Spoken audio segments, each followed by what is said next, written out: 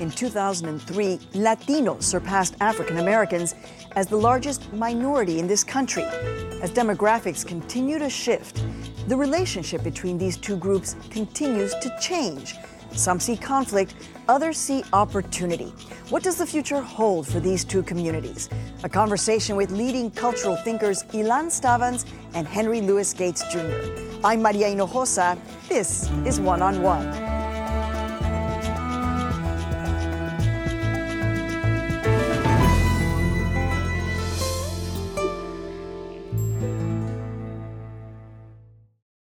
Professor Henry Louis Gates from Harvard, Professor Ilan Stavans from Amherst, welcome to our program. It's so great to have you here. It's a pleasure. Thank you, Maria. So, you know, when we talk about African-American Latino relations, people are living it on a day-to-day basis.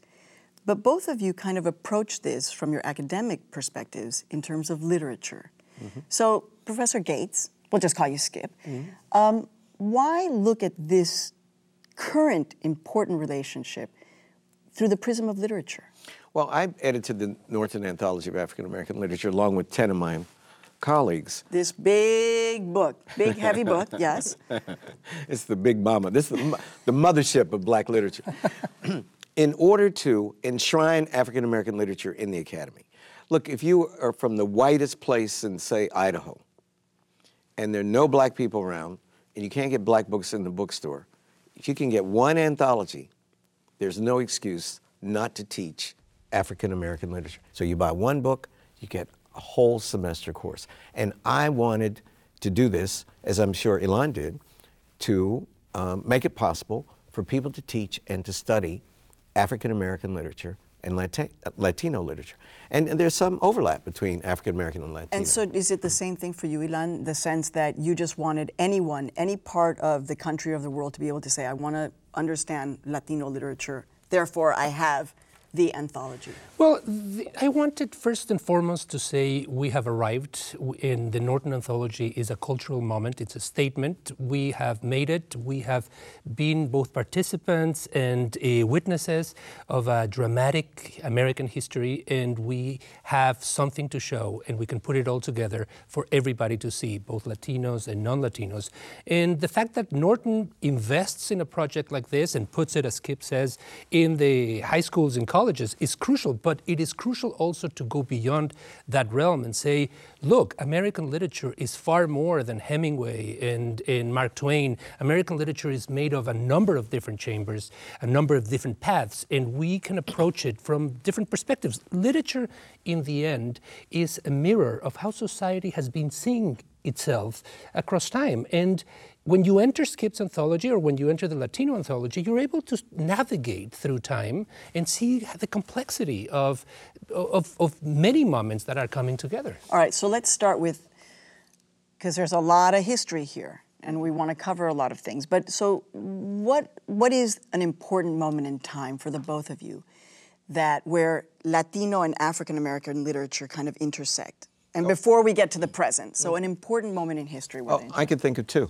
1885, up to the turn of the century, many Cuban intellectuals, such as Jose Marti, the father of the revolution, and the Bronze Titan, Antonio Maceo, the leading general of the Cuban Revolution. The biggest statue in Cuba today is not to Fidel or to Che, it's to Maceo, black man. They met in New York, 1885. They had a Spanish language newspaper, and they interacted with black intellectuals such as the great Arthur Schomburg. We all know about the Schomburg Library, the Harlem branch of the New York Public Library. Arthur Schomburg was Puerto Rican, fluent in Spanish, who wrote about Cuba, wrote about the War of Independence, wrote about the terrible massacre of black men in 1912 in Cuba when they tried to form a black political party. He wrote about it for W.E.B. Du Bois. The other period, of course, would be the Harlem Renaissance. The Harlem Renaissance, which was a time of, as the historian David Levering Lewis puts it, it was civil rights through art. Black people had the idea, which was a not very efficacious idea, but they had an idea that they could change the image of the race vis-a-vis white people who doubted our ancestors' intellectual integrity and intellectual capacities by creating great literature and art. So there was this big revolution of writing and it was called the Harlem Renaissance. But it led to renaissances throughout the Caribbean and even in Africa. You know, the Negritude movement, which was started by a Martinican, Aimé Césaire, and Leopold Senghor, who went on to become the first president of Senegal. They were students at the Sorbonne. They heard about the Harlem Renaissance, and they created the Negritude movement starting in 1934. And Langston Hughes, probably the most Googled and cited poet in the American canon, translated works of these Black American writers into Spanish and French. That's so beautiful. Because he was trilingual. So that there's been this interaction. It's sort. I presume you're Mexican, I know, of Mexican descent, and I presume you were raised Roman Catholic. Well, the church, the Roman Catholic Church, for the first millennium and a half after the death of Christ, was like a club for intellectuals. I don't mean it in a facetious way. All of the intellectuals who were priests, they're related to the church, they all read Latin, no matter if they were from what is now Italy or Germany or England or France, whereas the common people didn't know anything about each other, the intellectual class did. That's the same analogy for artists in the diaspora. So do you agree, Ilan, that these, or what would be the points of intersection historically? I would say first and foremost that the Latinos are not a racial minority. We have been a minority group, and so African American literature is part of Latino literature because there is a substantial portion of Latinos that are Black, and they have been producing literature from the very beginning in the history of this country. So you guys overlap? Absolutely. There are texts that go back and forth, and if not directly the text, there are all sorts of influences and relationships that are crucial.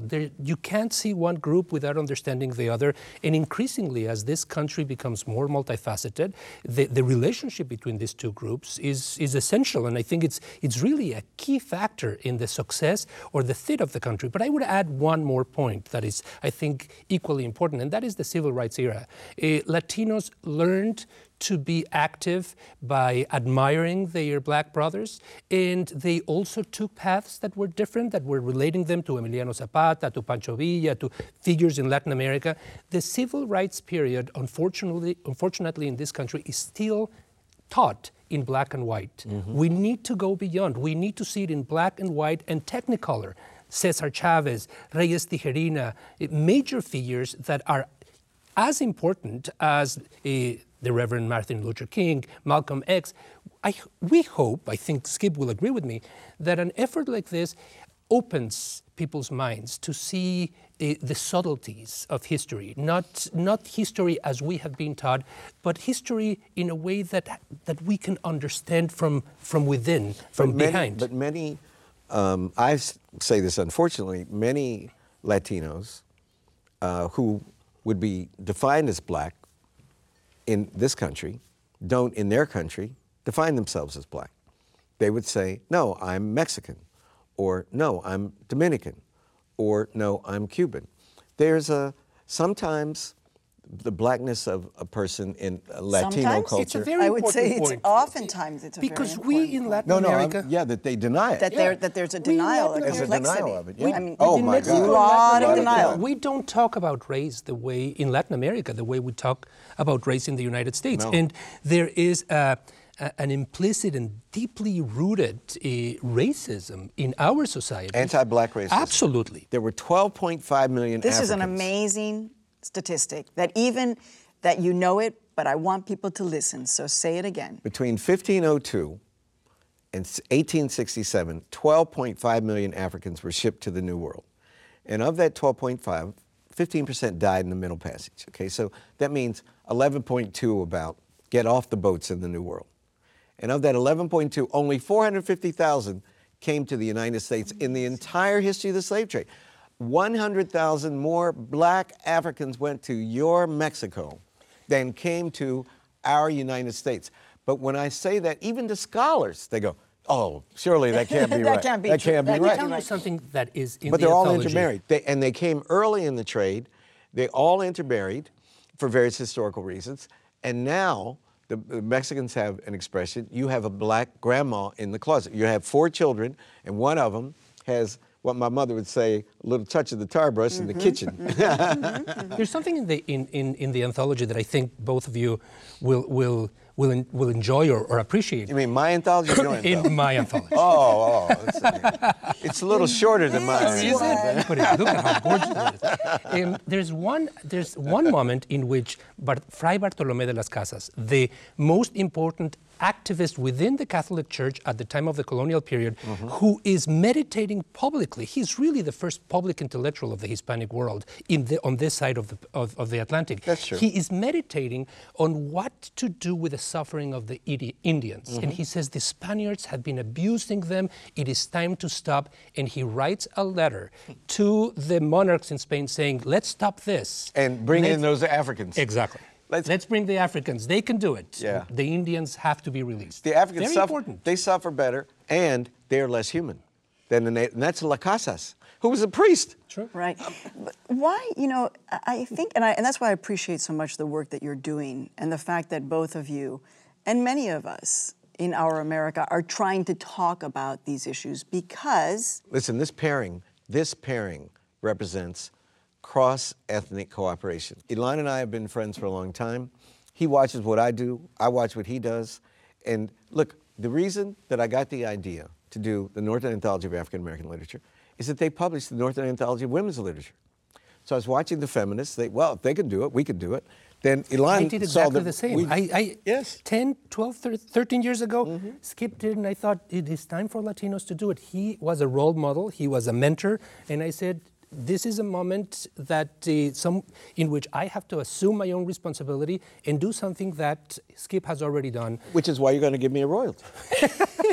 Right now, in this moment, though, when the reality is that our demographics have changed so much, we have to name it, right? We have to be able to say, I may look like this, but I have African roots, right? Is that why you wear the cowrie shell? This is why I wear the cowrie shells, because when I realized that I was not only a product of, Southside Chicago, but then when I looked at my family, and I was like, oh, pero tío Benito, oh my God, he's black.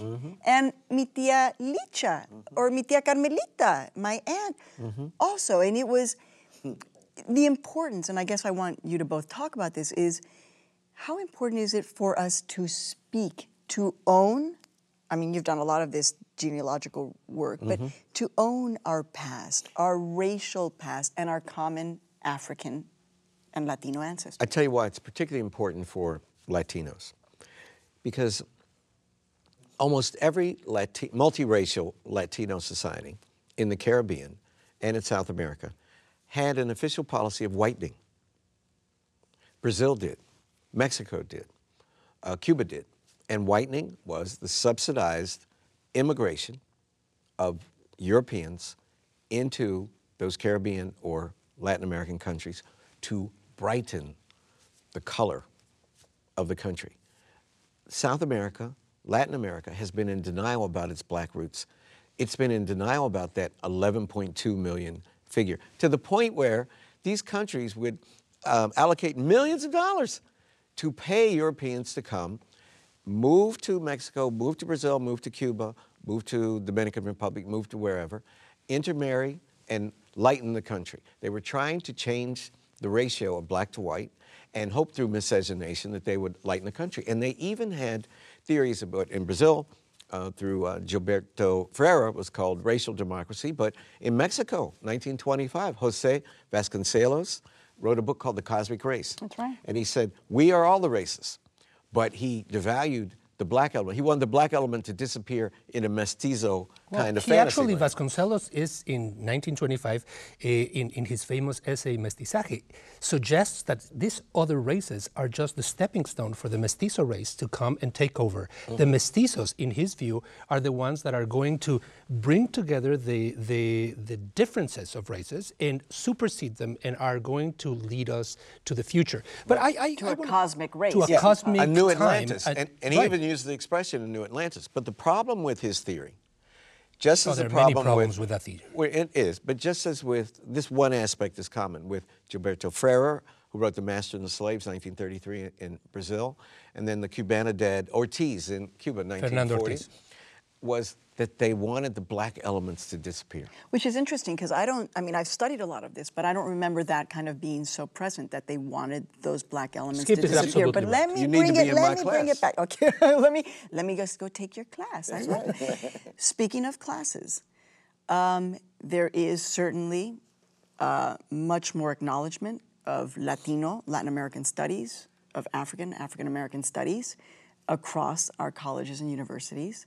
And there is also a tremendous amount of growing resistance to that. So while you can have these two amazing anthologies, the fact is that, well, how do both of you see what's happening right now in terms of the resistance to the fact that you now will have probably, more African Americans and Latinos in this country soon than white folks? Let me try to answer that, but I want to go back to something that Skip said. I agree with him. It is time for us Latinos to think race in a serious, conscious, and responsible fashion.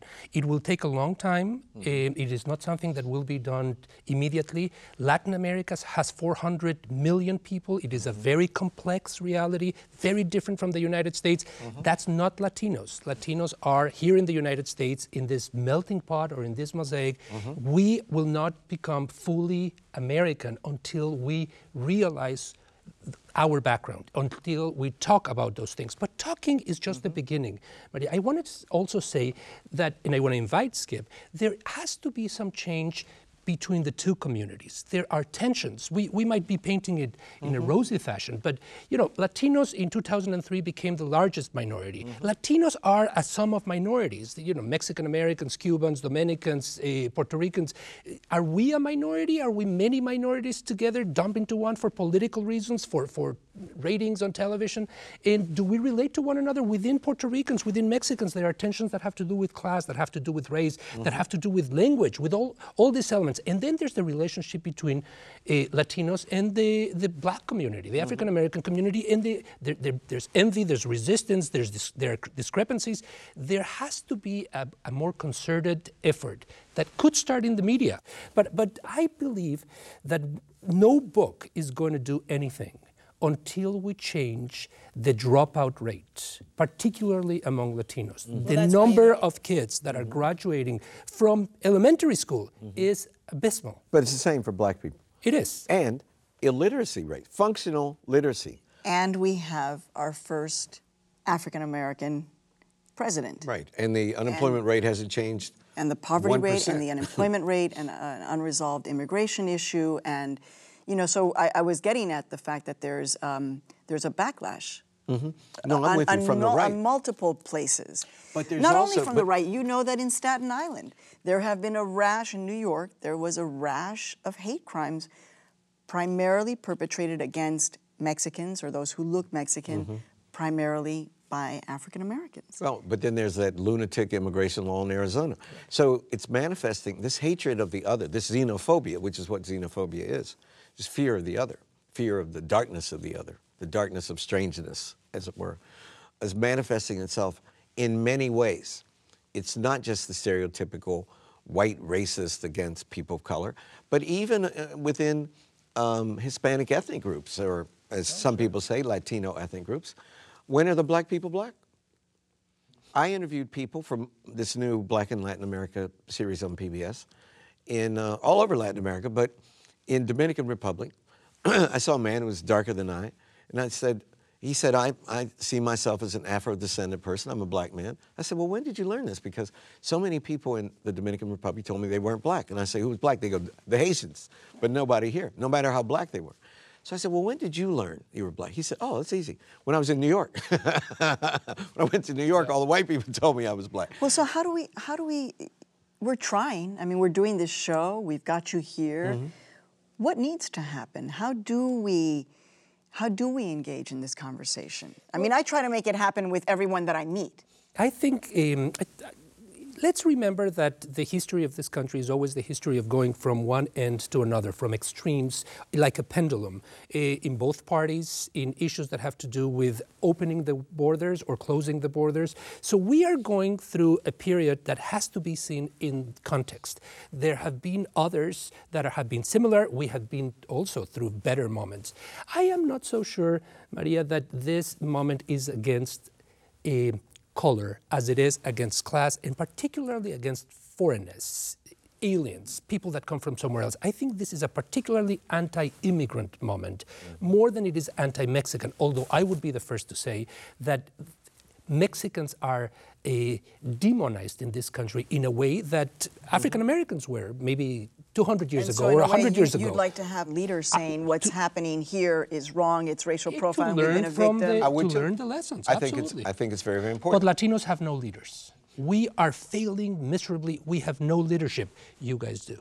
So I want to get back, and we've just got a couple of minutes left about... extend to an hour. Bump on these other programs. But how do we, what is it? Is there, should the president say, we are going to have a national forum, we're going to put this out there, we're going to talk about it? I don't believe in change coming from above. I believe in change coming from within, from below, from inside. I believe in dialogue that is not made through a commission like Clinton had to explore race. I mean, we could have all those commissions, and the commissions are going to produce a document and pass it around, and we, the intellectuals, are going to say yes or no, applaud it or condemn it, and then that's it. The change has to be in the classroom, in the elementary schools, in the middle schools. I think the classroom is a laboratory of conflict, of clashes. If we don't use the classroom to debate courageously ideas we might not like, nothing will happen outside. My colleagues and I at the Du Bois Institute at Harvard are working on a curriculum to revolutionize how we teach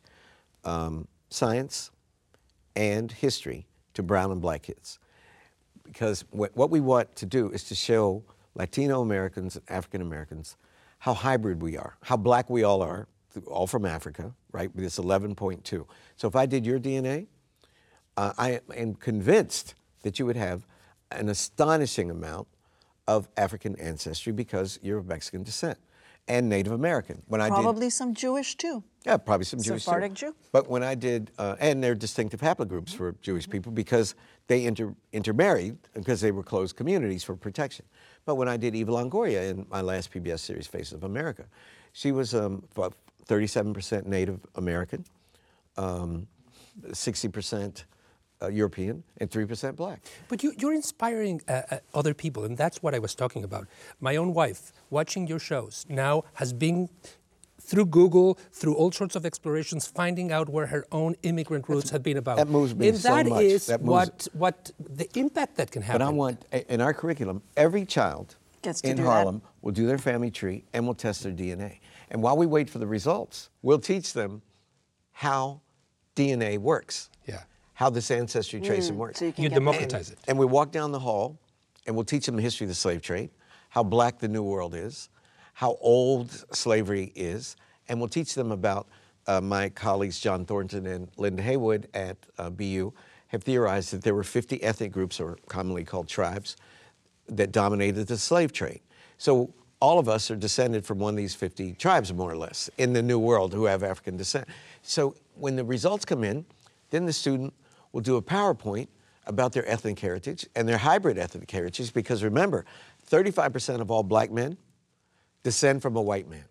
35% of all black men in the United States descend from a white man who impregnated a black female during slavery. That's 1 in 3. If we went to the Boston Celtics tomorrow night and I did the DNA of every black person, no matter how black they look, on that court, 1 in 3 have a white male ancestor. So you're basically saying we need to get to a point where we see ourselves in each other without fear. But without obsession. And without obsession. Right. So, finally, we could talk a lot about, you're doing very specific projects. Ilan, something specific that we can leave the audience with of what they can do on a daily basis to encourage this dialogue, this seeing themselves in each other between African Americans and Latinos. Open a poem. read it out loud to yourself, to your family, to your kids, that is not from your own background, and see, how you hear the echoes of something that will relate to you. I think that literature is not about reading about oneself, but it's about reading about others and how others are really about oneself. And Skip? Well, literature makes us all time travelers. You can enter any consciousness, any period, any historical epoch, and be the other. And I think that if we rewarded our teachers in elementary school and junior high school, literature could implicitly have this political end that you affect. Yeah. My one word advice to building harmony: vote. Vote. Register and vote. And longer, a few more words: stay in school. Master literacy, because so many of our people are either don't graduate from high school, and even if they graduate from high school, they can never read. They can never read with sufficient comprehension anything in those books because they're functionally illiterate. So keep hope alive, stay in school. There's going to be a lot of challenges. Read a poem. I love that. I'm going to go and do that today with my two kids who are Dominican Mexicans. Oh my God. From Harlem. So we can all do it. Professor Ilan Stavans, Professor Skip Gates, it's been great to have you. I guess we'll have to have you back for the other half hour. Okay, muchas gracias. Wonderful. Thank you so much. Continue the conversation at wgbh.org/one-on-one.